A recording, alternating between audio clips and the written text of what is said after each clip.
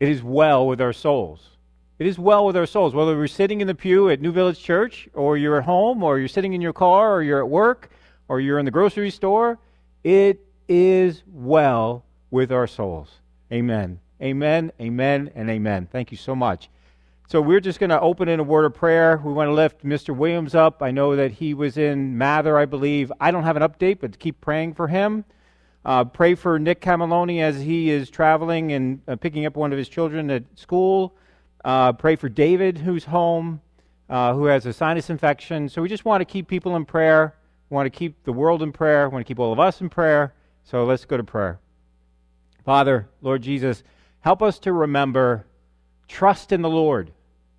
Trust in the Lord with all your heart, and lean not on your own understanding, but in all your ways acknowledge him. Help us to acknowledge you, Lord Jesus, in every way. Help us to draw closer to you every day. And may the world and may our friends and may our families see us as individuals that are not perfect. We need help. We're all a mess. We know we're a mess. But may in our mess, in our anxiety, in being afraid, help us to draw closer to you. May we bow the knees of our hearts and our minds and our souls to you. We love you, Lord, so much.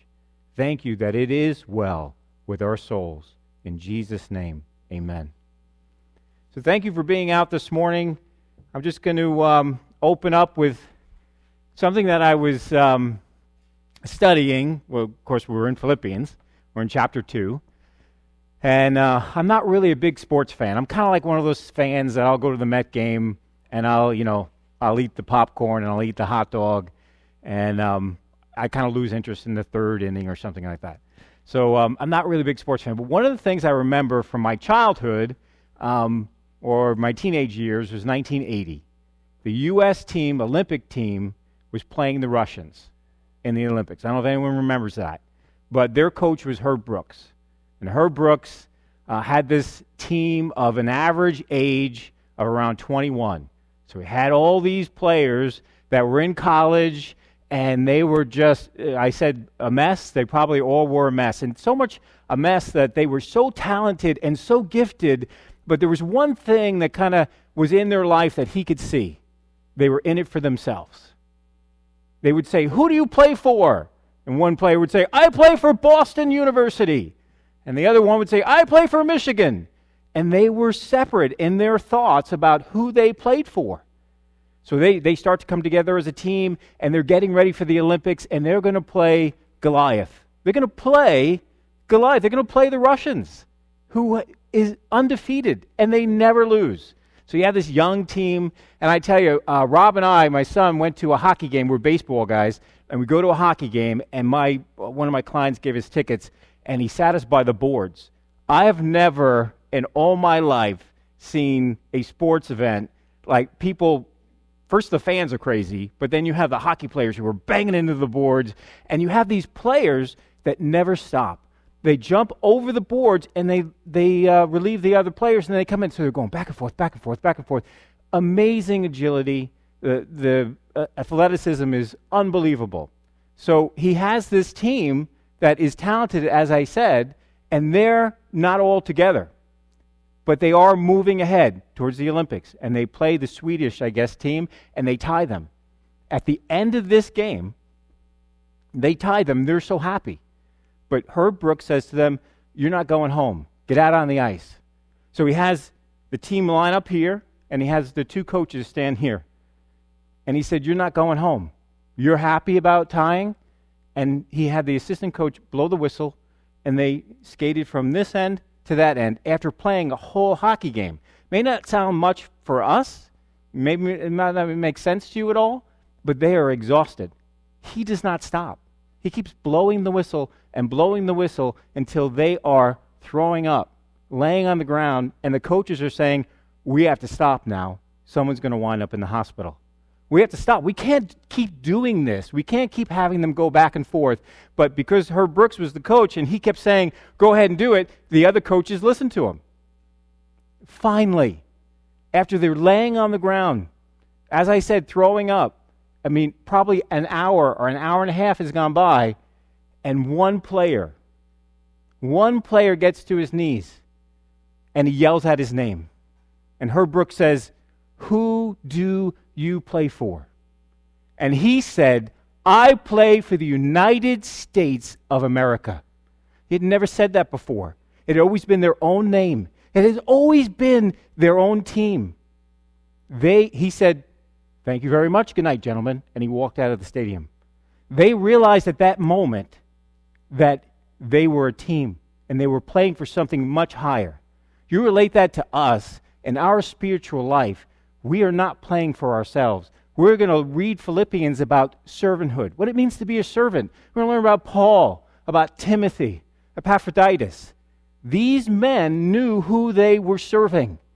They knew they were serving God. So in the midst of having to travel from one place to another that could take them 6 weeks, and Epaphroditus almost died, they could do it because they knew who they were serving. And I need to know who I'm serving. We all need to know who we're serving and why we're doing this. Otherwise, we're going to get up and we're going to quit and we're going to leave. And that's what some people did on that team. Some people didn't make it through that whole team. And they quit because they didn't understand that they were playing for something higher. So if you open your Bibles to Philippians chapter 2, and we're going to read through the scripture.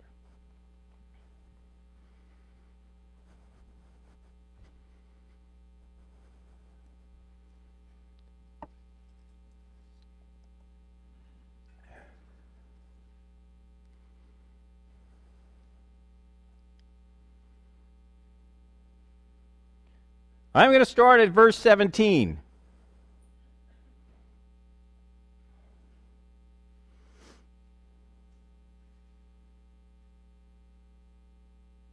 I may be poured out that I did not run in vain or labor in vain.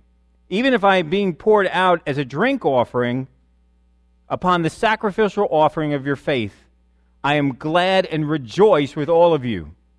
Likewise, you also should be glad and rejoice with me.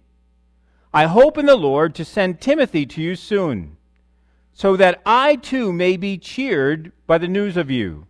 For I have no one like him who will genuinely be concerned for your welfare. For they all seek their own interests, not those of Jesus Christ. But you know Timothy's proven worth, how as a son with a father he has served me in the gospel.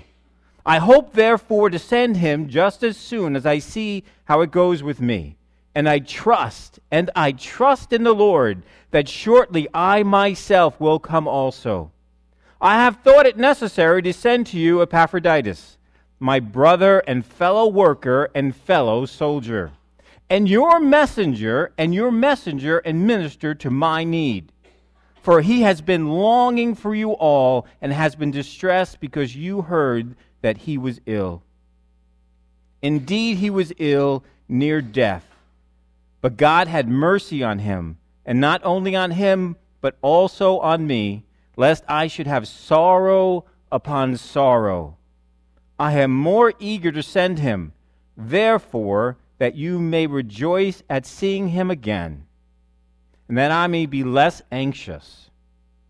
So receive him in the Lord with all joy, and honor such men, for he nearly died for the work of Christ, risking his life to complete what was lacking in your service. Heavenly Father, I just want to pray one more time. May you take your words and hide them in our hearts, that we may not sin against you, and help us, Lord, to see you, wonderful things in your word. In Jesus' name, amen. So you have Epaphroditus, who was able to go to Paul and almost died on the way there. And he sees Paul, and Epaphroditus is going there to give him a gift from the Philippian church, and he gets to Paul. And we have the book of Philippians today from the service of men that we're going to read about today, for Timothy and Epaphroditus. And again, they're doing service that may seem mundane. It doesn't seem like the greatest thing. We wouldn't even really know about Philippians or have this book unless they did what they did. But it wasn't as if they were, out in front and standing out there so everyone could see and everyone cheering them. They were doing the work of ministry that was very difficult and very hard. And they weren't doing it for themselves, as I said before. They were doing it for Jesus Christ. It said this trip that goes from Philippi to Rome took about 6 weeks. Do you know that 6 weeks could turn into 3 months, though? 3 months, if all didn't go well in their travels. So I want you to take a moment. Take a moment and just think about all the service God has had you do in your ministry for Him. Just think about the things that God has had you do over the years you've been a Christian. And think of the things that you really, really love to do. And think of the things that you really, really did not like to do. And none of those things are in vain. The things you liked, the things you didn't like, none of them were in vain. They were all for service for the Lord. And God used them. Trust me, He used them. First point that we're going to speak about this morning is that servants for Jesus. See, I said in that story about the hockey team, who do you play for? Well, who do you serve? So servants of Jesus Christ are joyfully poured out on others. Paul joyfully poured himself out on others, and that's an Old Testament term. So he's saying, even if I'm poured out on your faith, so he's saying, I am being poured out like a drink offering. It's an Old Testament term. When they had a sacrifice, they also had a drink offering that would be poured out on that sacrifice, and it would go up. It would go up a beautiful aroma to God. So he's saying, you Philippians are like priests. Your service and your ministry to God is your worship to Him. And even if I'm being poured out on your faith, I'm so happy. Paul's sitting in prison, and he knows that his end is coming near. He pretty much thinks it's not right at that moment. He knows he's probably going to be able to see them again. But he's saying, I'm being poured out on your faith, what you are doing for the Lord. And don't miss it. What you do for the Lord is an amazing worship to Him. What you do for God is to say, God, I love you, and I'm not doing it for anybody else. I'm not serving God for the pastor. I'm not serving God for the elders. I'm not serving God for anyone else. What I do for you, Lord Jesus. It is all for you. Romans 12, I appeal to you, therefore, brothers, by the mercies of God, present your bodies as living sacrifices, holy and acceptable to God, which is your spiritual worship. When you serve the Lord, you are worshiping Him. So what do we do in our day that we're living with everything that's going on? So we have the coronavirus.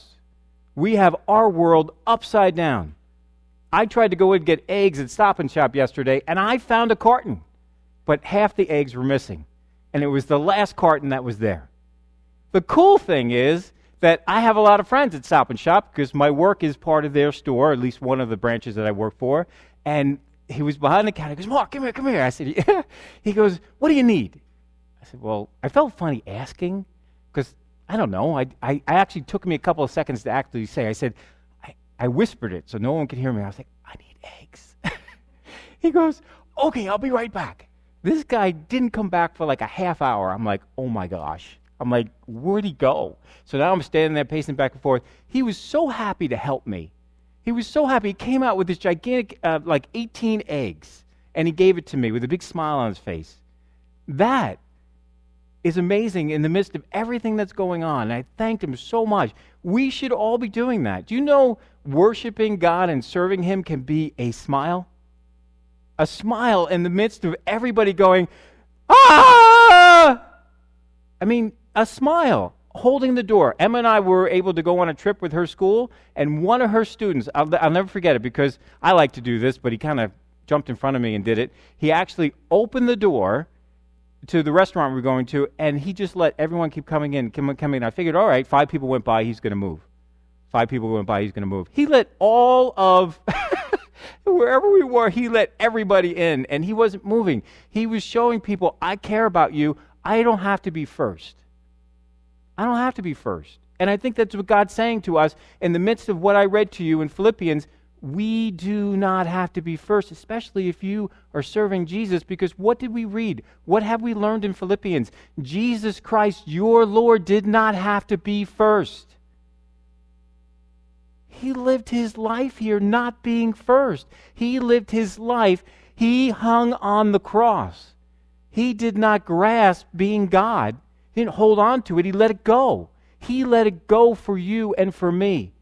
That's his service. So when we live our lives, and trust me, it's not an easy thing to do. I want to be selfish. I do. That's the first thing that comes to my mind usually. No, it's mine. No, I want to be first, especially if it's a food line. I mean, I know I'm joking, but I'm not joking. I want to be in the beginning of that food line.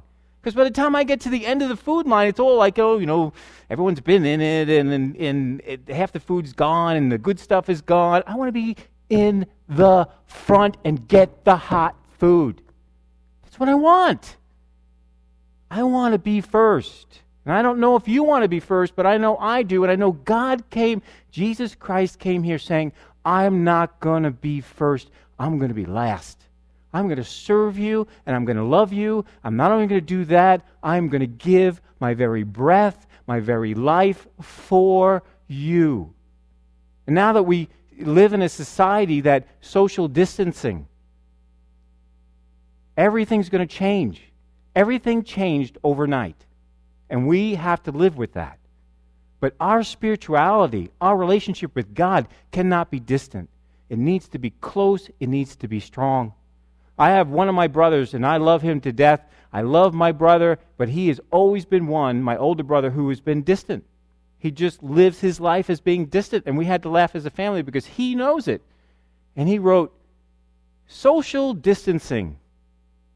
I have been preparing my whole life for this.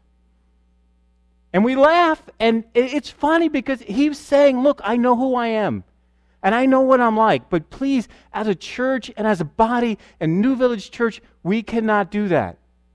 I have this thing called Meniere's, and it's an inner ear disease, and it's really been affecting me lately, and it comes out of stress and anxiety. Does not help it.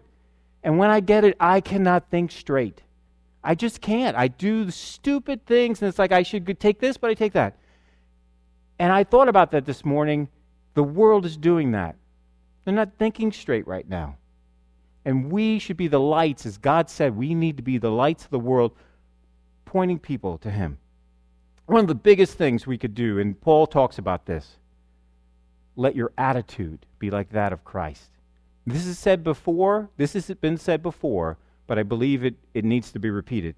Chuck Swindoll wrote this: the longer I live, the more I realize the impact of attitude on life. The attitude to me is more important than facts. It is more important than the past, than education, than money, than circumstances, than failures, than successes, than what other people think or say or do. It is more important than appearance, giftedness, or skill. Attitude, it will make or break a company. It will make or break a church. Attitude will make or break a home. The remarkable thing is we all have a choice every day regarding the attitude we will embrace for that day. We all have a choice. We cannot change our past. We cannot change the fact that people will act in a certain way. We cannot change the inevitable. The only thing we can do is play in the one string we have, and that is our attitude.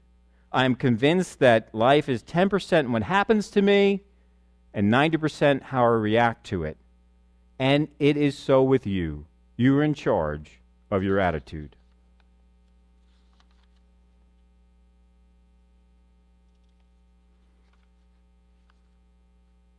Paul wrote this: I am acting with great boldness in 2 Corinthians towards you.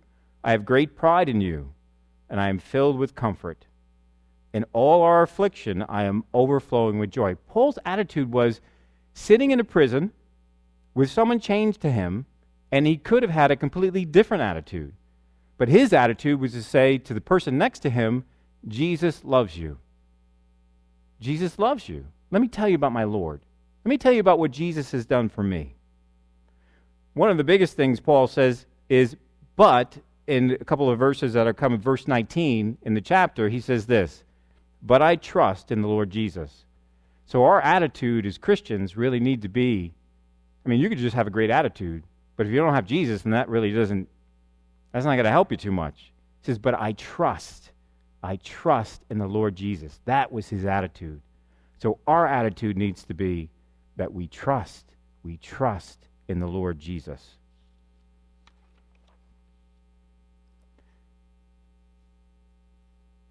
One of the things that Paul really knew in his attitude was who God was. So as we are living our lives and we leave here today, and we go back into the crazy world,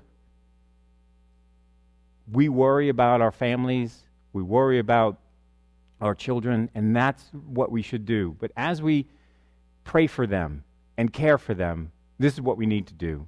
Paul knew who God was. We need to stand on the attributes and the characteristics of God. If you know who God is, you can trust in him. God is a personal spirit. So everybody staring at me right now has or can have a personal relationship with Jesus Christ. He loves you so much. He wants you to know him on a personal and intimate level. God is all-powerful. Trust me, there's nothing in this world that God cannot handle. God is all-powerful. God is ever-present. He is everywhere all the time. God knows everything. We need to be standing on who God is. God is a personal spirit. He's all-powerful. He's all-present. He knows everything, and he is in control of everything. He is sovereign. You could trust in him. You may not be able to trust in me. You may not be able to trust in the people that's sitting next to you. You can trust. You can trust in God. He is sovereign, and God is holy. He is absolute truth. God is righteous. God is just. And trust me, God is love.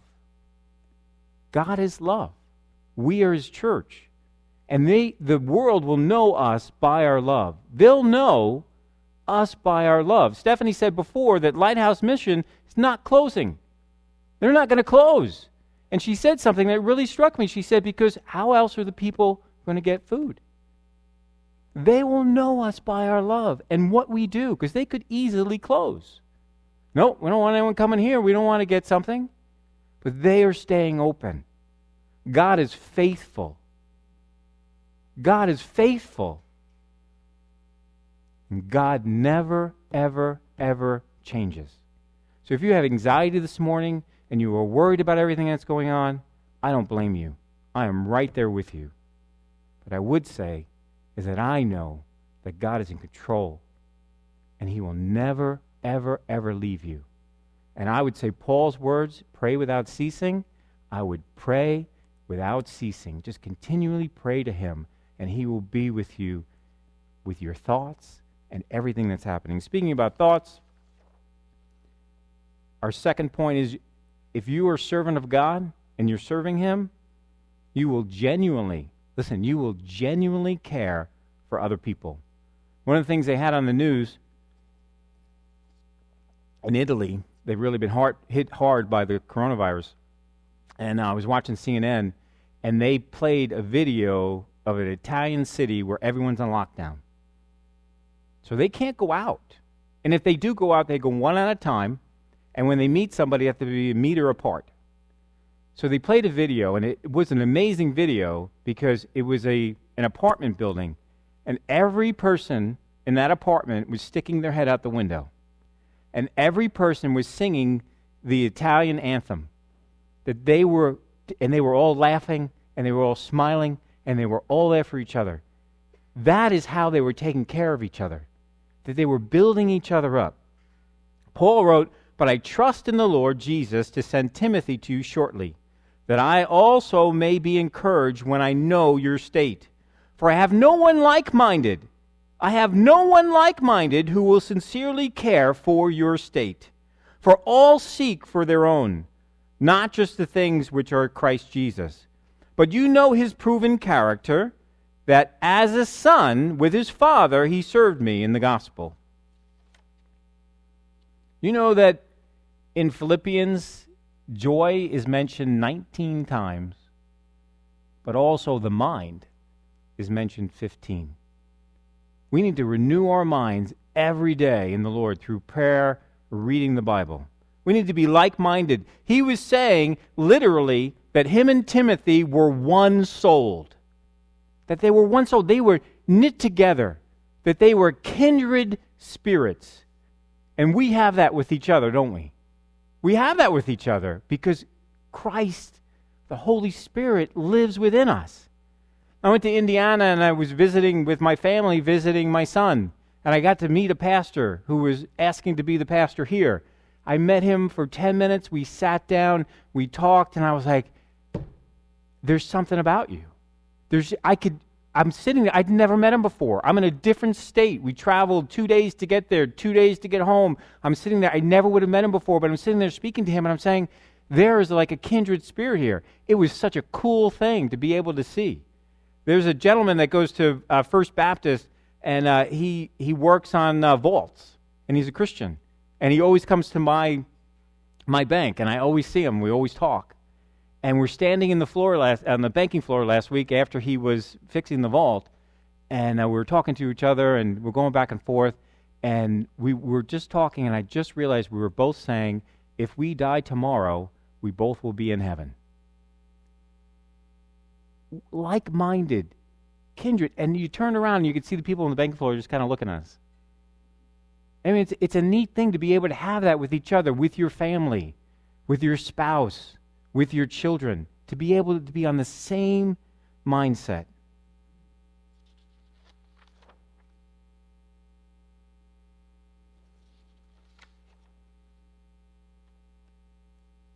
So Emma had shared with me a poem, a Christian poem, spoken word. And in this poem, it speaks about redwood trees. So Linda and I, when we went on our honeymoon, we went to, I'm going to call it the Redwood Forest, but I don't think that's the name of it. It's in California, Muir Woods. And I like the Redwood Forest better. And we went in there, and we looked at these gigantic redwood trees. I mean, these things were so huge. They're gigantic. Do you know they could be 2,000 pounds? 370 feet high, some of them? No, not 2,000 pounds, sorry. 1.6 million pounds, they're 2,000 years old. Got that right. Do you believe that? It doesn't sound right, but that is. They don't fall over. And do you know why they don't fall over? Because their root system only goes 6 feet. That doesn't sound right either. But their root system only goes about 6 feet deep.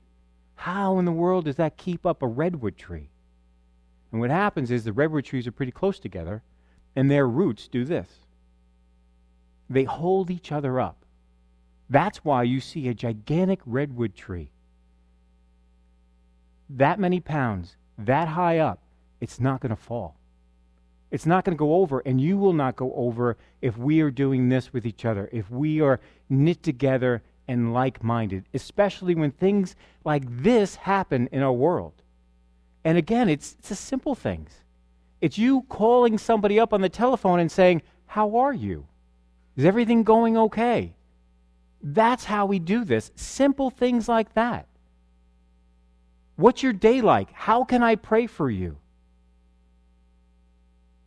Listen to this. Just listen to the quote by Alistair Begg.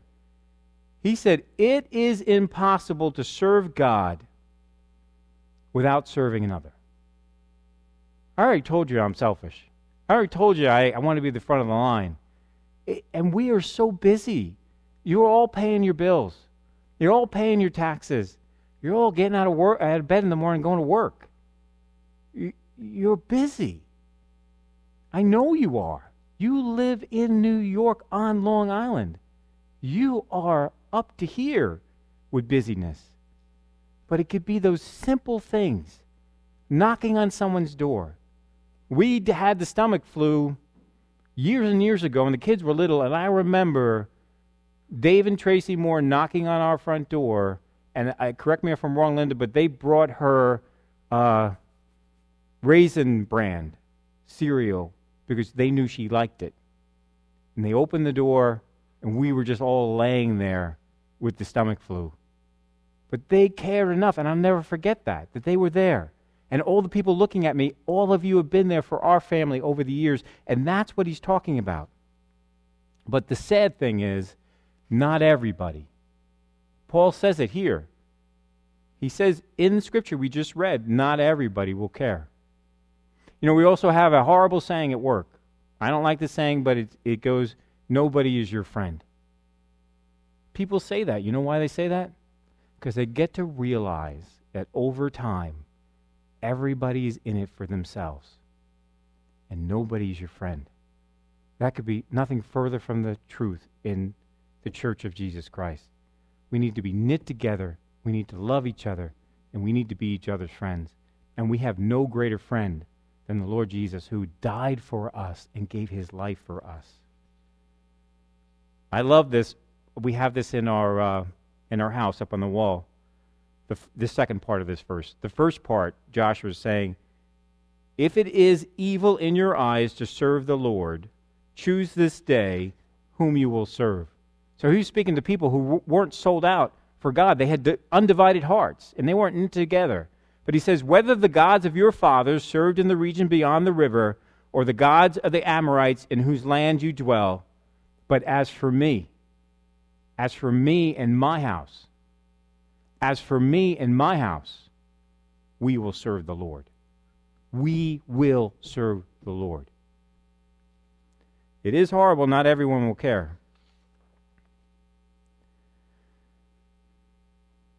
Let me just read you something from Jodi Eareckson Tada, because she realizes that there are times when you're a Christian, you're not going to care. It says, nothing compare, and I love this because I love to camp. It says, nothing, it's from 2 Timothy chapter 1, 6-7. Nothing compares to the coziness of a snapping, popping campfire in the morning by a misty lake or a rushing stream. And when you've got coffee percolating and bacon sizzling over the flames. I could just smell it right now. Well, it's a little slice of heaven on earth. In the evening, when you come back to the ashes, there are usually a few glowing coals that can be coaxed back to life with fresh fuel and a little blowing on them.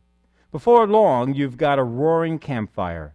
It's the same with the Spirit of Christ in our lives. Today's scripture reads, fan into the flame the gift of God which is in you. This isn't a suggestion. It's a command. Flame into the fire the gift of God which is in you. You must certainly do this, or the flame within us will flicker, fade, and die. Look for those sparks, those glowing embers in your soul. If there is the slightest glow, the faintest hint of faith, take heart. It's not too late to catch fire. Lord, please find the coals in my heart and blow on them. Restore the bright flame of your presence and your joy. Forgive me for letting the fire burn low. Help me to use the gifts that you have given me for the good of your people, just because I know it pleases you. Do you know our service, no matter what it is, whether you hold the door for somebody or you call somebody, it pleases the Lord more than you know.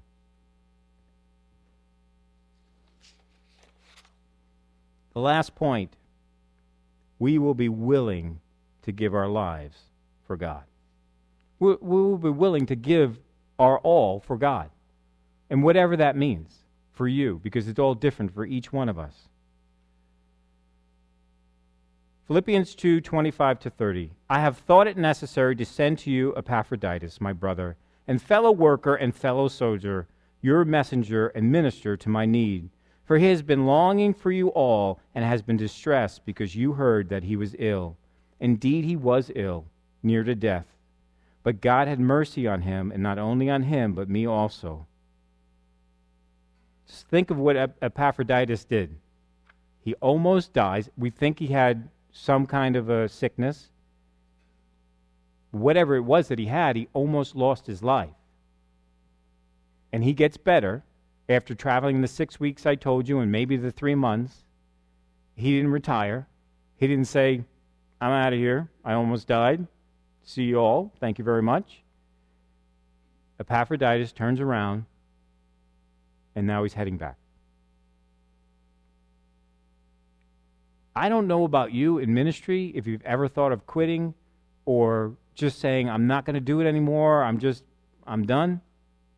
And that's perfectly fine. And maybe God moves you to another ministry. But we need to keep going and being willing to live our lives in the strength of God, even if it's to the point that our lives are at risk. And let's face it, not many of us here are risking our lives for the Lord. We don't live in that kind of a world at this moment, but that may come. That certainly may come. The other thing, if you could just go to chapter 1 in Philippians, verse 27.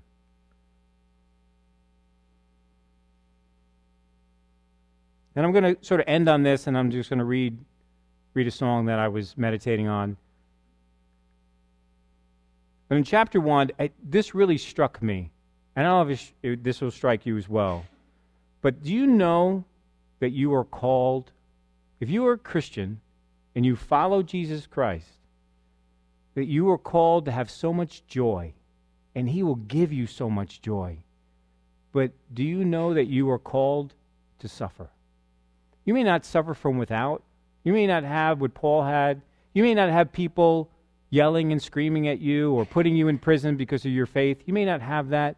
But trust me, there is an enemy, and he wants nothing more than to crush your soul. You are called to suffer. Because only let your manner of life be worthy of the gospel of Christ, so that whether I come and see you or I am absent, I may hear of you that you are standing firm, listen, standing firm in one spirit, with one mind, striving side by side for the faith of the gospel, and not frightened in anything by your opponents. This is a clear sign to them of their destruction, but of your salvation, and that from God. For it has been granted to you that for the sake of Christ, that you should not only believe in Him, but also suffer for His sake, engaged in the same conflict that you saw I had, and now hear that I still have.